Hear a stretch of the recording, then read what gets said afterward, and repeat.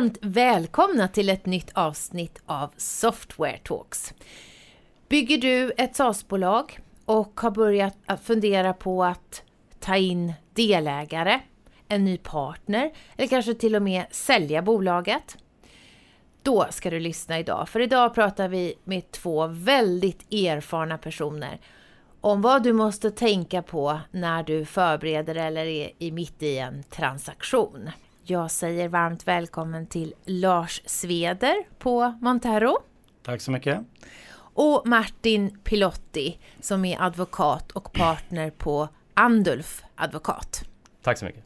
Martin, utifrån din erfarenhet att jobba med software-transaktioner, det har du gjort i snart 20 år. Vilken är den vanligaste utmaningen när man startar en process, en transaktion? En vanlig utmaning är att man är dåligt synkad på ägarsidan. Det kan handla om att man har olika viljor vad gäller framtida engagemang i bolaget eller vad man tycker att bolaget är på väg någonstans. Och vad händer då? Det är svårt att sälja ett bolag där säljarsidan inte drar jämnt. Där man har olika idéer om vart man är på väg helt enkelt. Det ska vi prata mycket mer, för det tänker man kanske inte. Det ska vi prata mycket mer om idag, hur man synkar sig. Lars, varför söker en entreprenör eller en grundare en exit? Eller varför vill man göra en transaktion överhuvudtaget? Du som har så stor vana av det här. Men det finns väl lika många svar på den frågan som det finns transaktioner. Men man kan dela upp det där kanske i några delar. Antingen är det så att man vill göra en industriell affär. Gå ihop med någon större part för att kanske få synergier. Eller då mer som vi som Montero jobbar, där vi träffar någon som kanske vill säkra hem lite pengar. För att våga satsa mer så du inte har alla ägg i samma korg. Och att du vågar gasa med en ny partner. Och den tredje ska jag säga, det är att man exekverar väl på sin plan, men att du har fått några utmaningar, inser att internationalisering eller under en teknologiskifte att man behöver ta in någon partner för att få lite hjälp i den fortsatta resan. Så det är väl 3 huvudmoment som jag skulle säga som ofta är förekommande. Du har ju varit involverad i många olika mjukvarutransaktioner, både köp av bolag och försäljning. Vad har varit mest minnesvärt? Kan du dela det? Ja, det kan jag göra. Det är många saker som kommer upp, ska jag säga spontant. Men man kanske skulle nämna 2 helt olika situationer. Dels hade jag förmånen att vara med i en av de första riktigt stora SaaS-transaktionerna i Norden. När Benify, eller nuvarande Benify, såldes till engelska Vitruvian, jag tror att det var 2011. Ganska tuff process, otroligt bra tillgång som blev en bra transaktion och där bägge parter var väldigt nöjd. Så att det var en väldigt intressant och bra process, ska jag säga. Vad var det som var intressant och vad var det som var tufft när du säger tufft? Nej, men dels en anglosaxisk köpare är ofta tufft, ska jag säga. De är duktiga men de är väldigt tuffa. De kommer från ett annat regelverk. Vi kommer in på legala aspekter sen. Så att det var en ganska tuff förhandling. Det var då, i det läget var det bolaget relativt litet. Vi kommer in på det här med förberedelse, men det fanns väl också en del att jobba på. Men som sagt, utfallet blev väldigt bra och det som jag tror är viktigt i det läget att vi sålde en bra produkt, eller en bra tillgång och köparen är än idag väldigt nöjd, så att det var en bra utkomst av det. Och vad pratar vi om för tid här? Från att vi liksom börjar förbereda transaktionen till så att den är i hamn, bara så att ge oss en bild av det. Just den här specifika affären till exempel. Ja, specifikt ska jag säga, men den typen av process tar ju, vi kommer tillbaka till det sen, men det kan ju ta upp till 6 månader. Om jag kommer ihåg det rätt här så gick det ganska fort, så att det var någonstans 3-4 månader var det från ax till limpa i den processen ungefär. Någon affär som är minnesvärd men kanske inte lika lustfylld och lika framgångsrik? Absolut, det finns ganska många på den listan såklart och man lär sig väldigt mycket. En som jag lärde mig väldigt mycket och då är ändå jag har gjort ganska många transaktioner de sista 20 plus åren. Det var för något år sedan här där vi satt och förhandlade en affär ganska länge för att sälja ett bolag. Och där vi skrev på alla papper. Och i princip allt var klart och pengarna skulle föras över. Men så blev det inte, utan köparen drogs ur och På något märkligt sätt så lyckas de trasslas ur den situationen. Vilket i sig finns många aspekter att dra om den. Men jag tror att essensen av det är att även om du varit med väldigt länge, så att det här är, vi kommer tillbaka till det sen, det här är ett väldigt komplext område, både legalt men även processmässigt. Så att det är svårt att göra transaktioner, och där det var klart, men det var ändå inte klart. Så att det var ganska mycket lärdomar från just det projektet. Och det är ju det som vi ska hjälpa er med idag, kära tittare och lyssnare, att reda klarhet i liksom, vad är de olika stegen och vad finns det för viktiga vägval och vad är liksom nyckelaktiviteter. Jag tänker, Martin, det här är ju olika faser. Ett bolag är olika moget, och om du skulle bara beskriva, vad kommer vi gå igenom för faser idag? Om man tittar på vilka delar av ett bolags faser som har effekter på eller som har påverkan på om en transaktion blir lyckad eller inte, så kan man väl grovt dela upp det i 3, skulle jag säga. Dels har vi en tidig fas som handlar om att skapa ett transaktionsfärdigt bolag, alltså utveckla bolaget från början. Det kan man tycka handlar inte så mycket om själva transaktionen, men det är väldigt mycket som man gör då och väldigt många miner man kan trampa på som har effekter som får påverkan senare. Sen har vi fas 2, ska jag säga, vägen in i en aktiv process, där det handlar mycket om att skapa alignment och samsyn mellan ägarna och förbereda bolaget, men också förbereda ägarna på en transaktion och på vad en transaktion innebär. Och sen förstås får man inte glömma själva transaktionsprocessen, som förstås är en viktig del, som man enkelt sett kan dela upp i 2 faser även den. Där det första handlar om att identifiera rätt köpare eller partner beroende på vad det är för typ av transaktion, och sätta de övergripande villkoren inklusive pris. Och sen kliver man in i den kanske mest intensiva delen, som är avtals- och förhandlingsfasen. Där jag är rätt aktiv förstås, och som handlar om att hitta detaljerna, sätta ner dem på papper och trycka det hela till färdig process. Så ni förstår vilket spännande avsnitt det här är. Och Lars, kan man inte säga också så att den här första fasen, alltså att utvecklas till ett transaktionsfärdigt bolag, som Martin uttrycker det är en professionalisering som väldigt många bolag borde gå igenom tidigare, att få koll på vad man har och vad man är och vart man ska ha sina grejer i ordning, eller hur? Så det här är oavsett transaktion eller inte, kan vi säga. Absolut, och jag tror många av de sakerna vi kommer beröra idag kanske, även om man inte är i ett läge där man avser sälja bolaget i närtid, det kanske är väldigt tidigt och man funderar på det här 3-4 år, men många av de här sakerna är lättare att hantera i ett tidigt skede, så man städar undan dem. Därför problemet är det där att de problemen idag som är små, som man tänker hantera nästa vecka, de skjuts de på oss, så växer det i problematik. Så att det där tror jag Martin och jag jobbar på en del i spännande projekt sista 2-3 åren, där det har varit ett antal sådana vi kallar surdegar då, som jäser ganska bra under processen. Och det är egentligen ganska enkelt att hantera i steg 1. Men utvecklas bolaget väl och liksom värdena och miljön förändras, då kan det där bli väldigt problematiskt. Och som Martin var inne på, det blir ofta ganska tajt när det väl kommer in i processen, och då sättas och lösa ett antal problem under stress. Det blir liksom inte bra. Så vad är dina råd då för att göra rätt från början? Vad bör finnas på plats för att du ska känna att du har liksom scenen klar? Nej, men jag tror att så här, när man driver upp ett bolag så är det klart att det finns mängder av operationella frågor. Men om vi zoomar in på den här att vi ska landa i någon transaktion, så är det klart att det som jag och Martin har pratat om mycket senaste åren är aktieägaravtal. Och det är förvånansvärt många bolag som inte har ett aktieägaravtal eller har ett ganska dåligt aktieägaravtal. Och där tror jag man har mycket att vinna. Att sätta sig ner i samband med att man grundar ett bolag, ha det som ram, diskutera liksom, vad har man för ambition med det här bolaget, på vilka premisser, så du sätter ett ramverk i det där. Och det behöver inte vara speciellt avancerat, och så kan man ta in någon advokat som kan hjälpa med det där. Och igen, det är ganska enkelt att få på plats från början, men väntar du med det där så kanske saker och ting utvecklas, och då blir det liksom något man kan träta om. Så att, har du något exempel bara, vad händer om det inte finns på plats, som är en väldigt grundläggande komponent också i samarbetet mellan delägarna? Det finns jättemånga exempel på det där, men ett exempel man skulle kunna nämna var ett bolag som vi tittade på och utvärderade ganska långt gånget i södra Sverige för drygt 5 år sedan. Jättefint bolag, stark ledning. Utmaningen där var att de hade då tagit in pengar i ett antal runder, det vill säga nyemissioner. Det var 2 problem med det där. För det första, eller det var flera problem, men 2 problem var det var ganska mycket Friends and Family man hade tagit in. Så det var många aktieägare. Det var över 200 aktieägare i det här bolaget. Och de hade hela tiden tagit in på högre nivåer. Trots att bolaget kanske inte performade på det.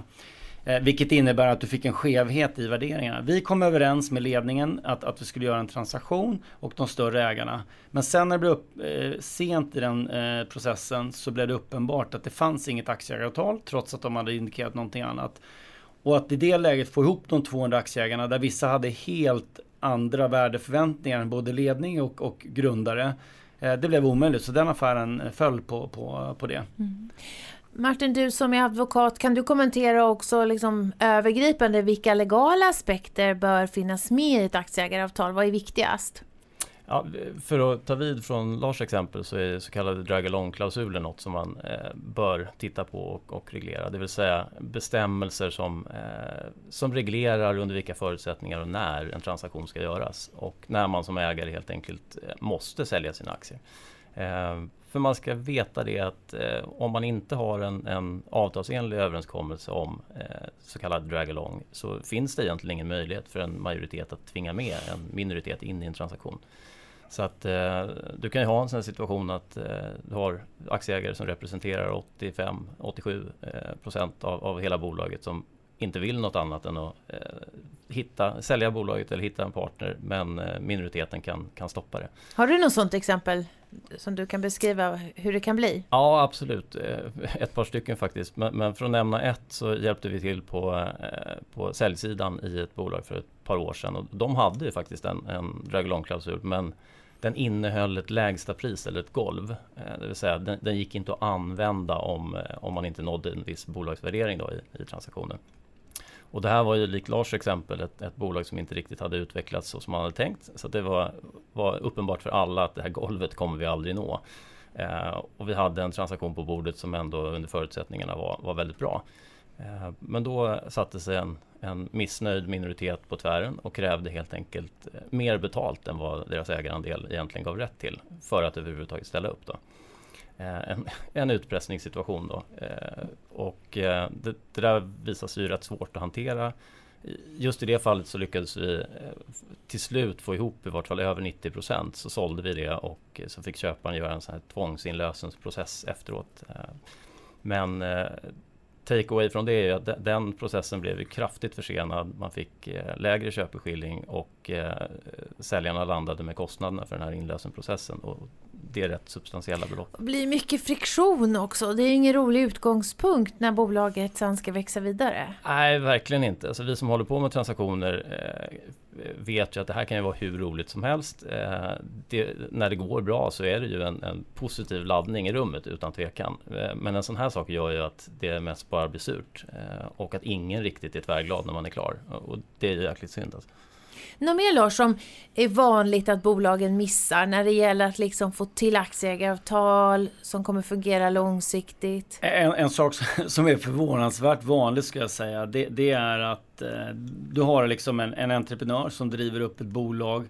Det går ganska fort att bygga de här SaaS-bolagen. Liksom, när jag började med det här för ganska många år sedan, då tog det liksom 10-15 år att bygga större bolag. Idag går det på liksom under 5 år. Och det är klart att man kan missa en del på vägen och ett sånt där typiskt exempel, jag vet inte vad du säger Martin, men det är ju det här med att någon får ett löfte. Den här duktiga utvecklaren ska vi verkligen ta hand om, han är jätteviktig, han ska få 5% av aktierna.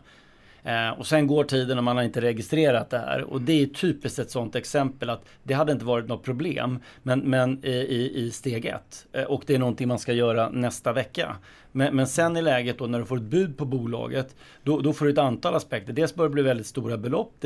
Det är skattekonsekvenser av det där som blir svårt att hantera. Och vi har haft ett par saker som vi har jobbat på de sista 2 åren. Där det där har nästan stjälpt en affär. För det blir väldigt stora pengar med den typen av skatteaspekter som blir konsekvens. Så att det är förvånansvärt ofta man har en sån situation. Något annat exempel där man liksom kommer till en punkt där man inser att det här borde vi ha löst, Martin? Ja, men man kan ta ett exempel som är närliggande det som Lars nämnde. Vi hjälpte till att sälja ett SaaS-bolag och det var superfint anordnat i övrigt och bolaget gick fint. Och vi hade kommit ganska bra bit in i processen, satt upp ett datarum som vi var redo att go live med och då dök den här frågan upp, just att en grundare kom fram och sa att hörni, vi måste ju se till också att utvecklaren får de aktier som vi har utlovat honom. Då visade det sig helt enkelt att precis i initialt skede för bolaget så hade utvecklaren blivit lovad 10% av bolaget som helhet istället för kontant ersättning för det jobb han då utförde då.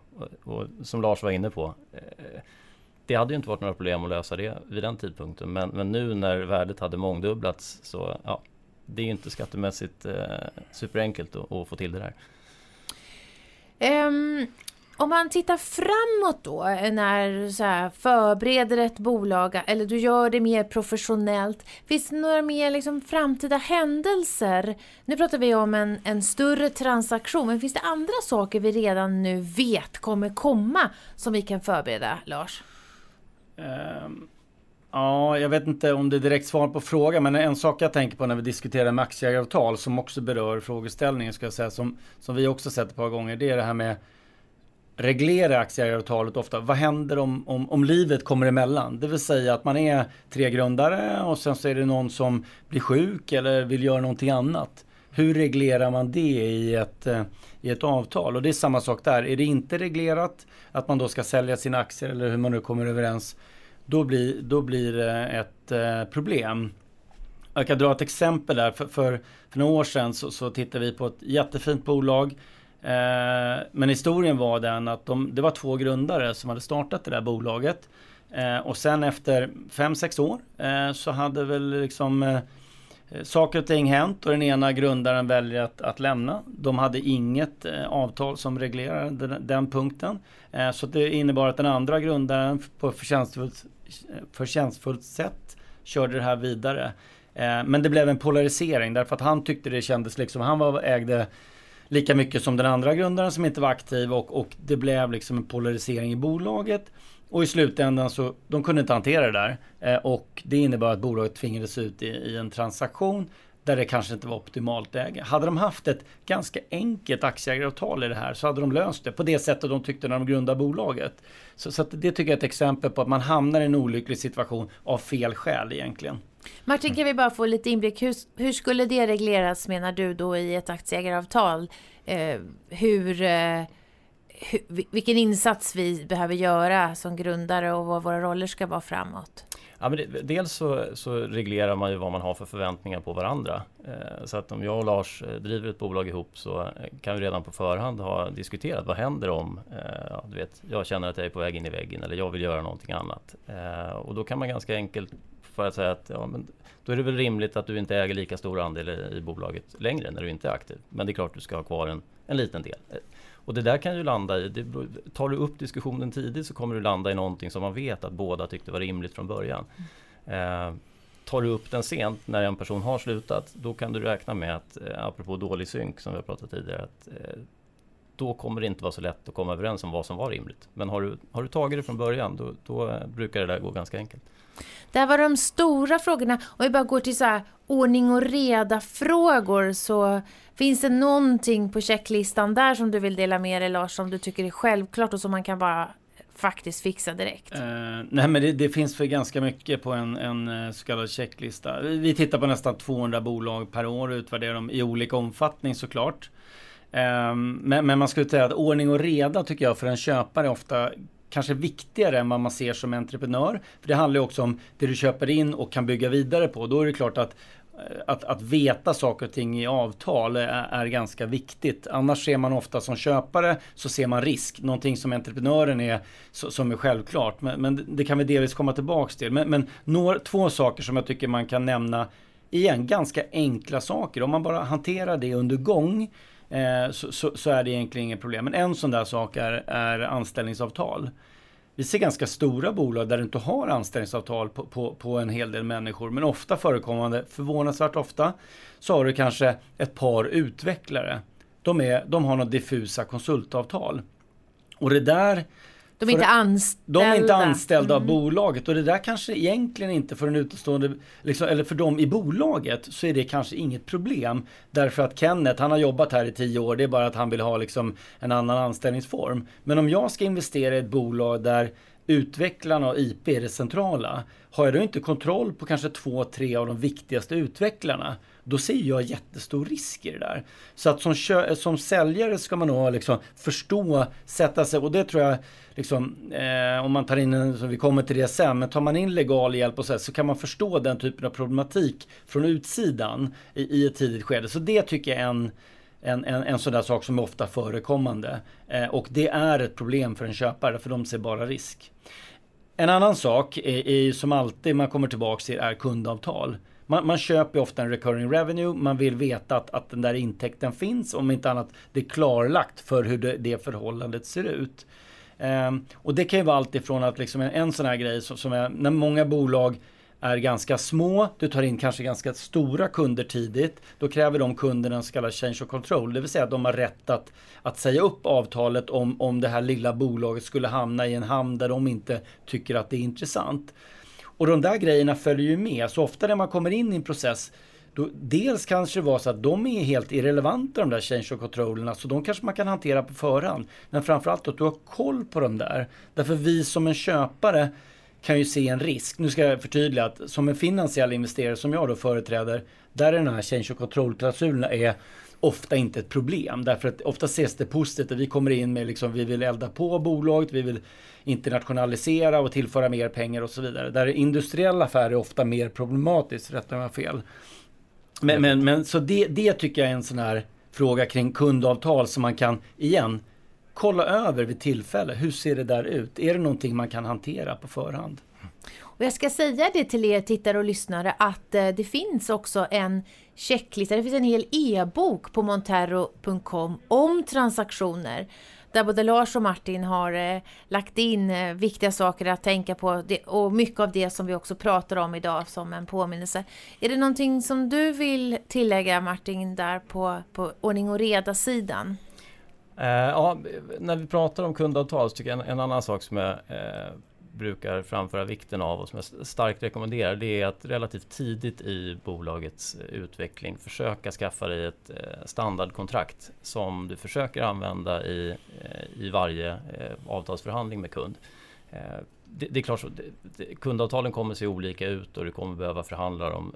Men om du startar med ett avtal som du tillsammans med jurist har tagit fram och som du vet att du tycker om, så kommer du dels göra det väldigt mycket enklare för en köpare att skapa sig en överblick av avtalsfloran. Och det är också en garant för att du får med alla de saker som du vill ha med i ett kundavtal. Det är ganska vanligt att man i inledningen av när man ska titta på ett bolag får en generaliserande beskrivning av att alla våra kundavtal har automatisk förlängning till exempel. Och så börjar man titta på dem så ser man att det gäller ju hälften av fallen, hälften har det inte.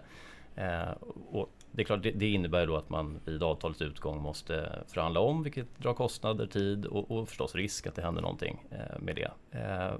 Och den där typen av, det är också en typ av oreda, att man beskriver det på ett sätt, så dyker man in och så ser det ut som ett annat sätt. Det är en red flag för en köpare, skulle jag säga generellt. Du får hojta till om du tycker annorlunda, Lars. Nej, men absolut. Så medarbetaravtal, kundavtal, vi kommer inte hinna gå in på mer, men det finns ju hela liksom, kontrollen över IP och olika typer av ägande, rätter till kod och sånt. Men jag tänker vi går direkt ner till vad man kan säga om vad man behöver kunna redovisa för nyckeltal och vilka siffror bör man alltid ha ordning och reda på, Lars? Jag tror så här, för det första så det här är också beroende på var är bolaget, hur stort är bolaget, omsättning, anställda och så vidare. Men jag tror att i i dagens marknad så professionella investerare har rimliga förväntningar på entreprenörsdrivna bolag. Så jag tror att man är ganska pragmatisk liksom, med att man förstår att det är ett litet bolag och så.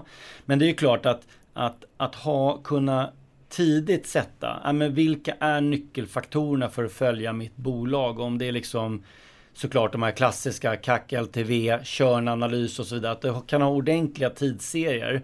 Det innebär ju att du kommer komma ut mycket bättre i en process. Har du tillgänglig data så man kan följa det över tid. För då går det att räkna och det skapar ordning och reda. Eller skapar överblick och tillit och det är jämförbart. Och det säger sig själv. Absolut. Och en investerare idag, de köper ju igen. De köper ju en recurring revenue stock i många fall. Som du vill ha liksom en prognosbarhet och förståelse kring tryggheten i den portföljen av kundkontrakt. Så det är klart att kan du följa tidsvärde, hur mycket upsell du har haft och så vidare, så ger det bra liksom. Sen får man ha rimliga förväntningar hur mycket tid man kan lägga på det här. Men det tror jag är en sån där sak. En annan sak är generellt sett kring finansiell redovisning. Och vi kan ju komma tillbaks till det. Men det är förvånansvärt många som inte är liksom i standardförfarandet hur man redovisar siffror, och det finns massa olika lokala modeller i landet hur man ska redovisa, hur man ska aktivera och så vidare. Jag tror generellt sett ett budskap är att i en professionell investerare kommer att se igenom det där, så att det är bättre att ta in någon som är duktig för att hjälpa. Hur ska det här en CFO till exempel? Absolut, men det kan också vara ett första skede att man tar in någon duktig liksom finansiell konsulten och säger okej, men om vi ska titta på, vi ska sälja det här bolaget om 3-5 år, vad behöver vi ha för typ av redovisningsprinciper? För att vi ser ofta att man försöker frisera siffrorna. Det kommer att komma fram och det blir dålig dynamik i rummet om man gör den där grejen typen av medvetet. Så att det är också sån här grej att under resan att ställa om redovisningsprinciper om man vet att man behöver göra det. Men det är lika bra att göra det snarare tidigare än senare. Det kommer inte bli mindre problem imorgon. Så det är väl några sådana saker som jag tycker man kan lyfta fram. Och i den här processen är det väl vanligt att ni också kommer in för att liksom etablera en relation och börja förbereda för ett samarbete. Vad står på din agenda då, Martin? Det handlar förstås både om ordning och reda sakerna men också utbilda säljare i just de här sakerna. Vad är viktigt, vad är inte viktigt? Vad finns på plats, vad finns inte på plats? Men också ge dem en liten knuff i sidan och råd kring att ni måste också fundera lite på vad det är ni vill, vad vill ni inte? Var ska det ta vägen? Vad är det för köpare ni vill ha? Det finns många sådana frågor som jag tror att man inte naturligt tänker på när man är på väg in i att sälja sitt bolag. Man kanske mer i vissa fall ser pengasedlarna och i vart fall vet man inte riktigt vad är det som är viktigt. Vi säger då att nu har det här bolaget bestämt sig för att påbörja en lite mer strukturerad transaktion, kanske en försäljningsprocess. Och då är vi på steg 2 här i programmet. Vad står på agendan då, Lars? Men så här, i de flesta fallen så tror jag tyvärr det handlar om att som entreprenör och tillväxtbolag i den här sektorn så paddlar man ganska hårt. Man jobbar för nya kunder, behålla kunder, rekrytera personal och så vidare. Och de flesta situationerna så hamnar man i att man får en propå eller man får ett bud på bolaget. Så att ofta tycker jag man uppfattar det som att man blir ganska oförberedd och det kommer i en situation där man inte är riktigt redo. Oavsett det så tror jag, lite som Martin har varit inne på tidigare, att man måste samlas kring pumpen. Vad är det för frågeställningar som är viktiga? Och då tycker jag några saker man kan säga så här, bland ägarna, först på individnivå. Hur ser jag på det här med att liksom, vad vill jag sälja? Vill jag sälja liksom en mindre del eller en större del? Det vill säga, hur mycket ska jag återinvestera i en sån situation beroende för vad för typ av transaktion det kan vara. Men också den här frågan med, nu har jag hållit på och jobbat i det här bolaget i 10-15 år. Min intention att jobba kvar. Hur ser den ut? Är det liksom i den här rollen? Vill jag jobba heltid eller inte? Sen vet man aldrig vart det tar vägen. Men jag tror att det är bra att ställa sig de frågorna som en individ. Sen på gruppnivå så tror jag att Martin var inne på det där tidigare.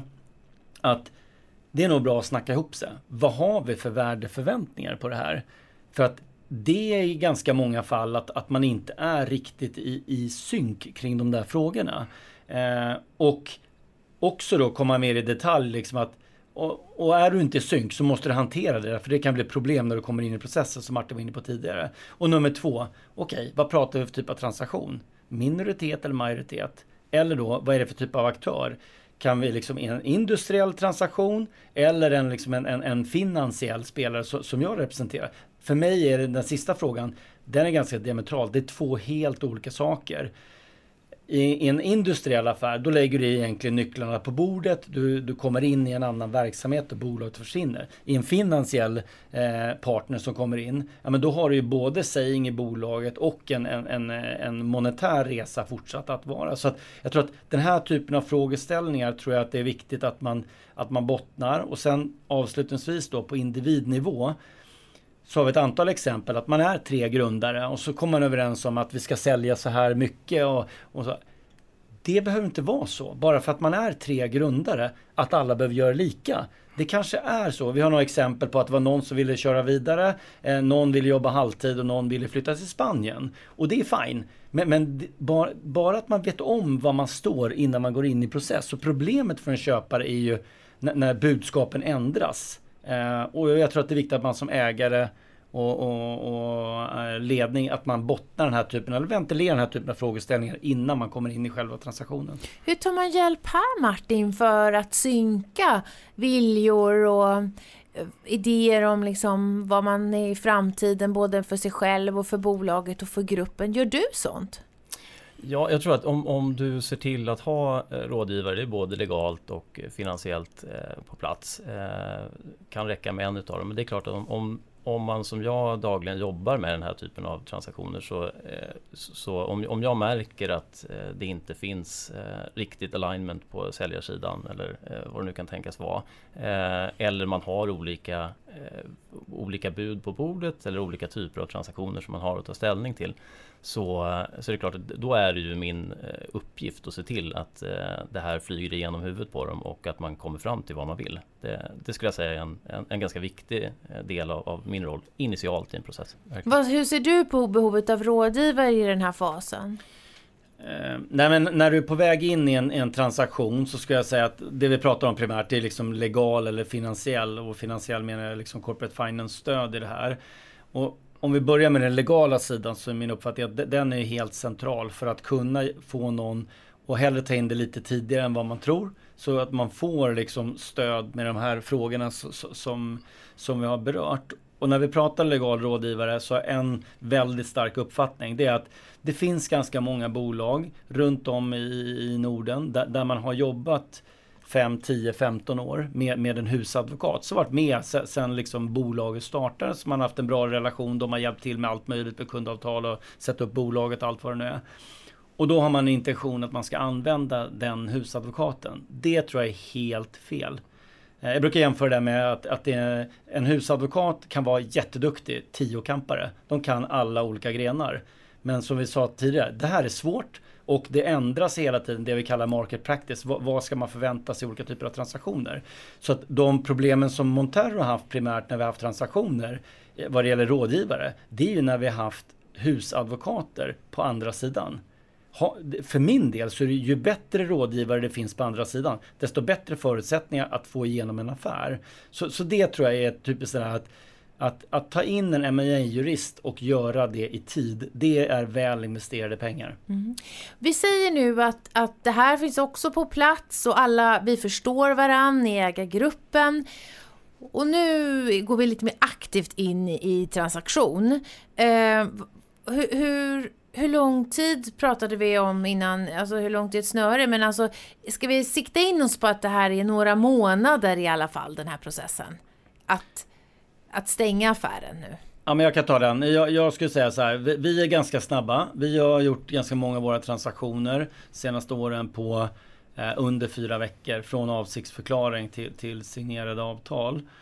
Normalt skulle jag säga, jag vet inte vad du säger Martin, är kanske 2 månader i en sån där, men om du pratar en bredare aktionsprocess, då ska jag säga upp till 6 månader. Så att går man in i en bredare process, då tar det tid och ganska mycket kraft, ska jag säga. Mm. Ja, 4 veckors lösningen är ju, det kan man ju få till, men det är ju snabbt alltså, det måste jag säga. Kan du bara förklara lite liksom, hur kan det se ut, Lars? Det finns en exklusiv process. Då förhandlar du bara med en part och sen kan du ha en strukturerad auktionsprocess. Vad är vanligt? Vad är din erfarenhet? Vad är bra? Men alltså det finns väl två sidor på det där myntet.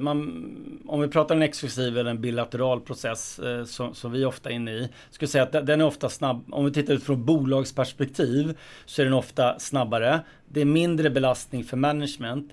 DD-processen blir mer av en partnerdialog där du liksom bygger samman kittet för det som ska bygga bolaget vidare, och det blir liksom ett avstamp i nästa resa. Och det blir ofta en bättre jag skulle säga det blir en bättre DD-process för bägge parterna. Det är mindre risk för läckage också. En auktionsprocess tar ju som nämnt längre tid. Det driver extremt mycket mer kraft av ledningen, ska jag säga. Du har också större läckagerisk i en sån transaktion. Men det är klart att det kan ju vara så att du får fler touchpoints, och i något läge skulle du kunna få mer betalt i en sån. Men jag tror också att DD-processerna för köparna blir också lite sämre. Därför du får inte den accessen. Så att det finns lite olika sätt att se på det där. Men det är lite förenklat, de två delarna. Mm. Under den här processen som kan vara flera månader, hur ska man sköta själva verksamheten? Ofta är ju nyckelpersonerna och grundarna väldigt involverade i den här transaktionen. Oavsett om det är en försäljning eller vi ska ta in en ny stor partner eller nya nyckelmedarbetare som också ska ha ägande. Hur tycker du att man ska sköta bolaget då? Jag tror så här, det här är mycket mer jobb för vd och CFO, lite förenklat, än vad man tror som vd och CFO när man går in i det här. Framförallt om man inte har gjort det förut. Så det är en ganska tuff resa. Jag tror en rekommendation skulle vara att man försöker hålla en ganska tight grupp i det här. Av det skälet som du säger, att det blir lätt så att operations då, eller bolagsutveckling kan påverkas av att större delen av management är borta. Och det här är också sådana här projekt som folk tycker är ganska kul. Så att om man inte avgränsar den här projektgruppen ganska tydligt från början, då tenderar den att svälla. Och vi har sett ett par exempel. För 3-4 år sedan tittade vi på ett case i Norge där processen drog ut på tiden. Management satt fast i processen och bolag började traila sämre. Och då drar processen ut ännu mer på tiden och det blir liksom inget bra för någon. Så att en tight projektgrupp tror jag är väldigt viktigt. Också läckage riskmässigt. Mm. Martin, vad står på agendan under de här veckorna då? Vad bör vi kunna svara på för frågor och hantera för utmaningar? Ja, du bör kunna förstås svara på alla de tänkbara frågor som en köpare eller framtida partner kan tänkas komma med. Och jag tror, som Lars har varit inne på, det är svårt att förstå hur mycket frågor det kan vara. Så att man måste vara förberedd på att en köpare eller framtida partner vill vända ut och in på bolaget för att ha så bra förutsättningar som möjligt för att utvärdera det, men också att hoppa på och leda det vidare. Så att förberedelse inför att det här kommer ta tid. Det finns inga dumma frågor. Försök besvara frågorna så ärligt, transparent och öppet som du kan. Ja, och helt enkelt var öppen. Sen så ska man ju förstås undvika läckage och så vidare. Men har du valt att gå in i en process med en köpare, då gäller det, tror jag, att vara så öppen och transparent som du kan. Inte dölja saker eller skönmåla saker, för det dyker upp så småningom ändå. Mm. Man har lagt massa tid på en due diligence, på en DD, och sen kommer en massa följdfrågor och man ska plocka fram mera, kanske underlag och så till den tilltänkta parten eller köparen. Hur gör man det här? Är det här ett massa mejlande fram och tillbaka, eller liksom samlar man ihop sig och försöker göra nya bra informationspaket? Hur går det här till rent praktiskt, Lars? Det här är Martin är mer expert än jag på det här. Men lite förenklat så bygger du ett digitalt datarum där du har all information kring bolag och där alla dokumentation laddas upp. Och där svarar man även på frågorna, vilket har aspekter legalt sen att kunna följa upp garantier och så vidare. Så att allt det där sker digitalt. Men jag tycker att det som Martin var inne på, det blir väldigt många frågor. Ofta är det ganska många olika rådgivare inne och de vill bevisa sitt värde någonstans. Så att det blir lite så. Det driver frågevolymen. Men den gör man då digitalt och det brukar funka ganska bra, tycker jag. Men jag hör också på er att liksom att vara väldigt transparent och öppen och ge väldigt tydliga och bra svar i det förenklar ju framåt, det skapar tillit. Ju mer brist på tillit det finns, desto längre, antar jag, det är ju som i alla relationer, blir den här processen. Absolut, och vi har varit inne på det tidigare. Jag tror inte man ska liksom säga som det är. Därför en professionell köpare kommer i en DD göra sin egen bild och hitta hur saker och ting ser ut. Och det blir liksom inget bra om man har skrivit om sanningar. Så det tror jag väl det blir mycket enklare att hålla sig till. Sen kan man ju liksom positionera det på olika sätt. Men att gena i kurvan kring den här typen av frågeställningar, det kommer komma fram och då blir det dyrt i förtroendekapital, ska jag säga. Vi säger bara att skjuta in där också, för en del av utvärderingen av ett bolag, det handlar inte bara om att hitta risker, utan man som rådgivare skaffar man sig ju en känsla för liksom, hur välskött är bolaget, så att den där magkänslan tar man ju också med sig in i rapportering bakåt. Och alla såna här bortförklaringar eller dolda fel tar man med sig i den bedömningen. Får jag hänga på där? Jag menar, vi investerar i ett bolag tillsammans med management för att utveckla det vidare. Men det vi gör är ju att vi tror att vi kan vara ett bra stöd till management. Men det är ju de vi investerar i, det är de som ska köra bolaget. Har det då framkommit att de har liksom, det de har sagt har varit skarven på det, det blir ju liksom inget bra i den liksom kontexten. Det här är ju startskotten på ett samarbete. Exakt, så att det är lättare att hålla sig till sanningen. Det är väl som allting i livet. Det är nog så. Vi säger att vi har kommit överens här, oavsett vad det är för typ av transaktion. Men vi säger att det är någonting där det finns en köpeskilling och det ska fram pengar. Vad finns det för områden att beakta här? Vilka frågeställningar kan komma upp här som ni kan dela mer av, som kan vara intressant också att känna till även om du inte är i den positionen just nu som lyssnare eller tittare? Ja, det beror lite på, är vi överens med en köpare nu? Vi säger det. Vi säger det. Ja, då är det ju, och jag gissar att jag tar den här för det är väl här jag kommer in mer. Men avtalsförhandlingen innehåller ju förstås en mängd olika frågor som man behöver bottna och komma överens om. Men för att nämna något exempel, en central del är förstås köpeskillingen som du var inne på. Och en sak som ofta leder till mycket diskussioner och som man får stanna upp ganska mycket vid, det är ju om man väljer att ha så kallade earnouts. Det vill säga en tilläggsköpeskilling som baseras på bolagets framtida resultat. Och det där kan ju vara ett fint sätt att liksom brygga värdeförväntningar mellan olika sidor. Men det är också knepigt i det att det förstås är en mängd faktorer som spelar in och som kan påverka det framtida resultatet. Och som säljare så får du tänka på att du lämnar över kontrollen över ditt bolag och så har du samtidigt en ganska stor del av din köpeskilling som ligger och beroende på hur den här kontrollen hanteras framåt. Så det är en sak som man ska inte säga använd aldrig earnouts, för det är att förenkla saker lite grann. Men förvänta dig att det är någonting som du kommer behöva lägga rätt mycket tid på då i sådana fall. För att reglera framåt. Ja, det handlar ganska mycket om att hitta någon form av rimlig balans i skyddet för säljarnas earnout. Och att köparen då förstås måste få någon form av frihet att bedriva bolaget så som man vill. Precis, och jag tror när vi kommer in och jobbar ganska operativt med våra bolag, så det blir inget bra om man inte har en alignment från dag ett. Så som vi resonerar tror jag så här, ska du ha en earnout, då är det två saker. 1, den ska vara ganska kort.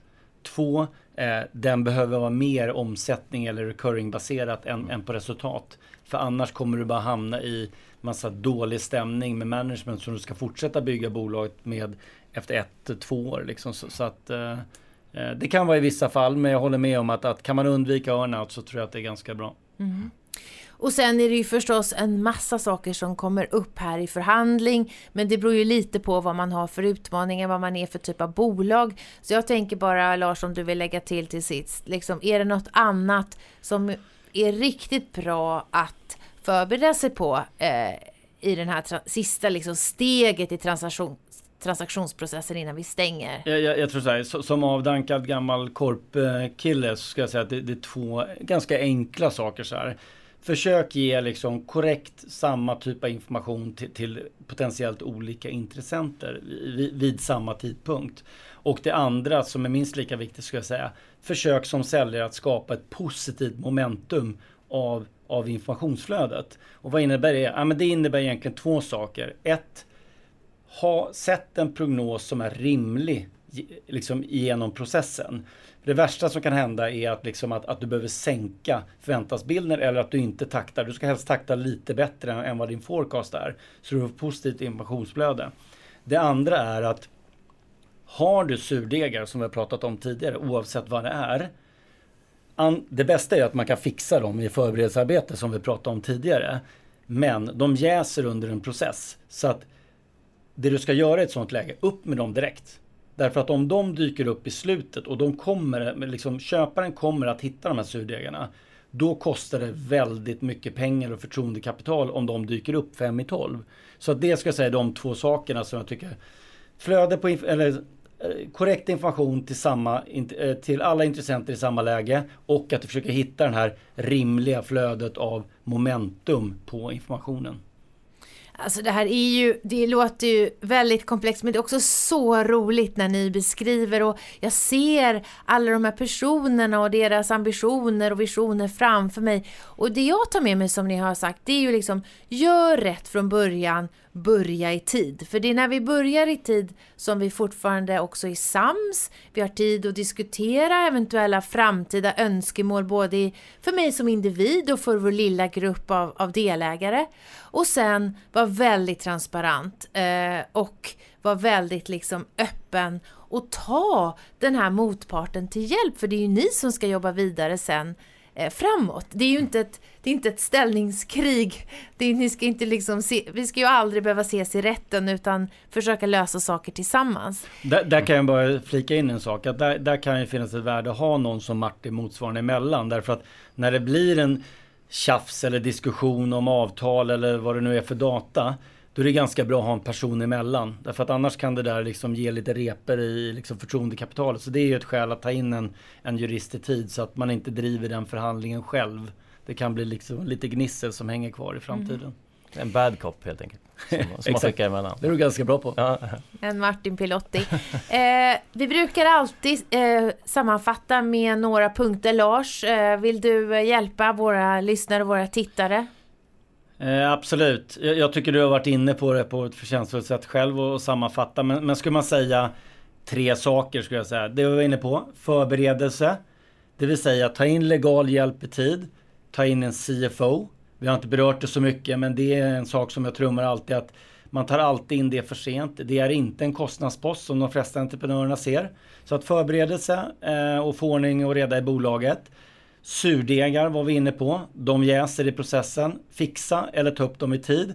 Och det sista som vi inte har berört så mycket. Du har ändå jobbat med ditt bolag och utvecklat under ett antal år. Karma är den sista. Det vill säga, den köpare eller partner du tar in ska du troligtvis leva med 5-10 år.